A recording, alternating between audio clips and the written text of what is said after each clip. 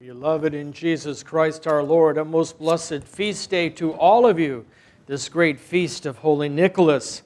Also, we wish the great blessings upon the parishes of St. Nicholas, St. Nicholas, one in Anchorage, Alaska, our parish there, and our parish in Fontana. We have two.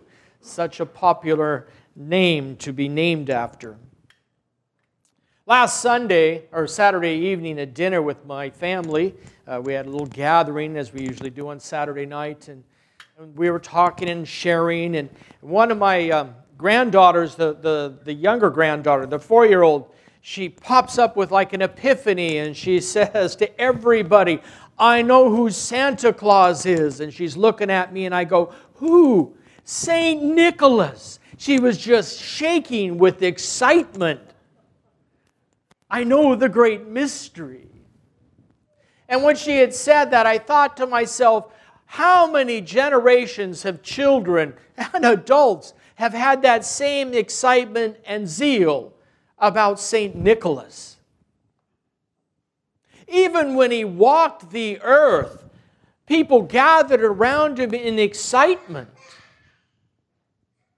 In our first gospel today, we hear about Jesus ministering to His flock, His creation, His people, He created, and He was healing them. The second gospel we had, which is for St. Nicholas, is one that's read for wonder workers. But there's another gospel that I would think would be just as appropriate.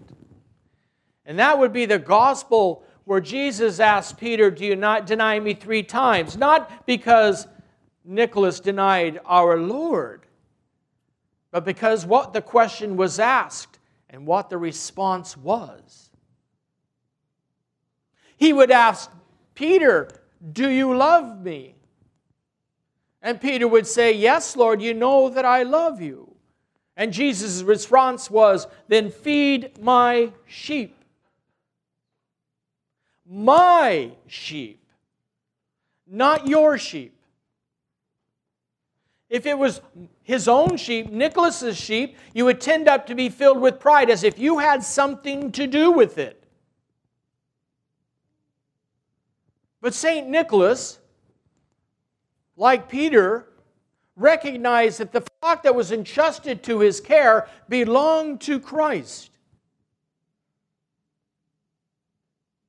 And the love that he professed to God manifested itself in his love to the sheep that he was in charge of while he walked the earth.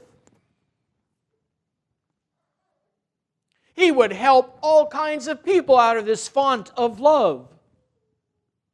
He would help those in financial difficulties. He would help those in family difficulties. He would help those in difficulties of the government or whatever situation or peril to life and limb. He took no concern for himself. He was born a wealthy young man. But when his parents died, he gave it all away and committed himself completely to the chief shepherd. His heart, his mind, his soul was so focused on Christ by showing his love for the sheep that he gave no thought to anything of himself, what might happen to him. As we heard in the Synaxarion this morning, he was arrested during the time of Diocletian and Maximian. But that didn't stop him. He didn't walk around in fear. He went out when he was done and boldly continued on. He wasn't worried about the money that he gave away to help somebody. He knew money would come back. He lived without fear because he had the utter conviction of the one he professed. And because he had this great trust and he had no fear, he could live a life of joy and peace. And his whole focus, because it was love for Christ's sheep, it was a love outward and not a self-love inward. He could do amazing things. Come to people while they in their dreams, even while he was still walking the earth. Be in different places at the same time. Showing up at the right time or sending a gift in need in the right time. He was so in tune with God because he wasn't caught up in the hysteria of the life around him. When you live without fear and with deep love, you're unstoppable in doing the works of God. St. Nicholas did not leave us any writings. We have no theological works from him. We have no great homilies from him, a collection of any of those. But we have as a collection of the virtuous acts that he's committed, that he carried out in his life. And the truth that these acts were part of who he was reverberates throughout history to my little granddaughter who screams out, St. Nicholas. She screamed it out with such joy as if he walked into the room. And that's because he is there, and he is here. Because as I say all the time, our God is not the God of the dead, but of the living. And he is present wherever God is present, because he is taken up into God. Just as all the saints are with us during this divine liturgy. He's here now. He's in our homes when we venerate his icon. He's in our homes when we sing our hymns to him. He's in our homes when we set out our little gifts. He's in our homes whenever we do those charitable things that he himself did. He is alive and present.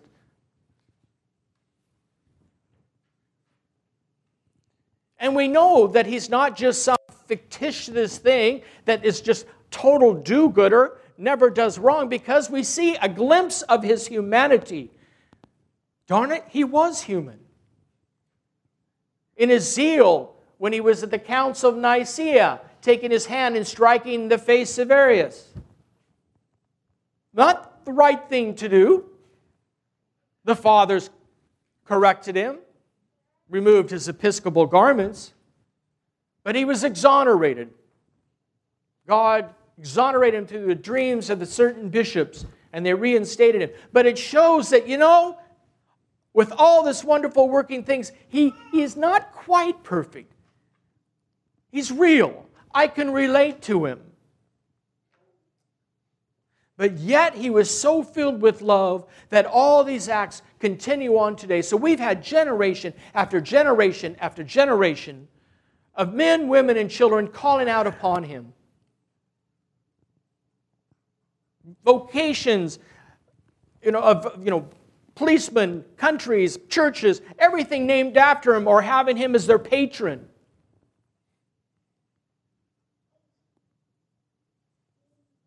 This wouldn't happen if he didn't really exist. And he shows that how, in the heart of man, we aspire to the virtuous life. We're attracted to those things. Those virtuous men and women who showed us a glimpse of who Christ is, what Christ does. St. Nicholas had the same gift of the Holy Spirit when he was chrismated as we have. He worked under the same power of the Holy Spirit as we do. There is absolutely nothing lacking in him sacramentally that we don't have. But there is one thing that's missing today. And I believe it was St. Seraphim of Sarov was asked, what is lacking in the Christians of today that was present in the Christians of the early church? And he said, only one thing is lacking. Only one thing. A firm resolve. A firm resolve to live that life that Christ has called us to. Which requires an utter conviction of who Christ is, and the determination to live that life that he is called. And this is how St. Nicholas lived his life. With that utter conviction and that firm resolve of who he was in Christ and what he was called to do. And so he would go out and give of himself in whatever capacity he could to everyone around him. He lived out those words that Jesus says, clothe the naked, feed the hungry, visit the sick and infirmed and imprisoned, give drink to those who are thirsty. He did all that beautifully, without any thought of the cost of himself. That's what makes a man holy, a woman holy. Doing these things without counting the cost to yourself, but giving completely to the other.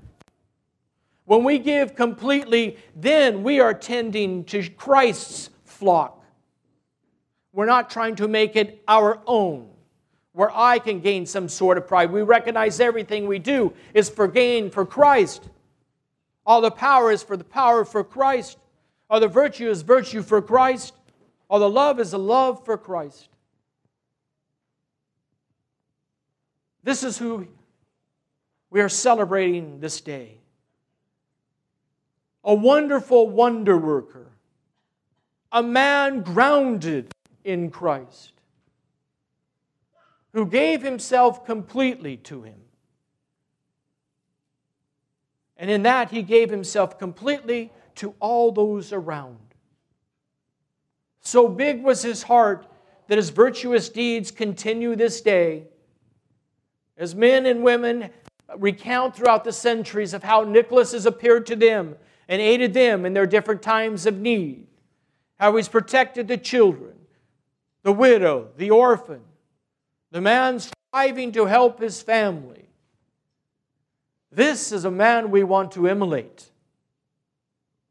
And he is alive and present today to guide us, to show us the way. Let us profit ourselves and let us profit those around us by striving for that same virtue of love for others. For living with the same resolve and the same conviction as in the early church. If we do this, my goodness, we would truly change the world. St. Nicholas died in 343, and yet his actions continue out throughout history to our very day, to this very moment. Churches across the country, churches throughout the world have decorated their homes and their rectories, their churches in celebration of this great man. We celebrate him for what he has shown us, but more importantly, who he has shown us to follow. Truly a great feast. St. Nicholas the Wonder Worker is in our midst, giving us his love, giving us his direction and his encouragement. A blessed feast day to all of you. And may that light and love that's in Holy Nicholas shine in your hearts and from your hearts to those out in the world.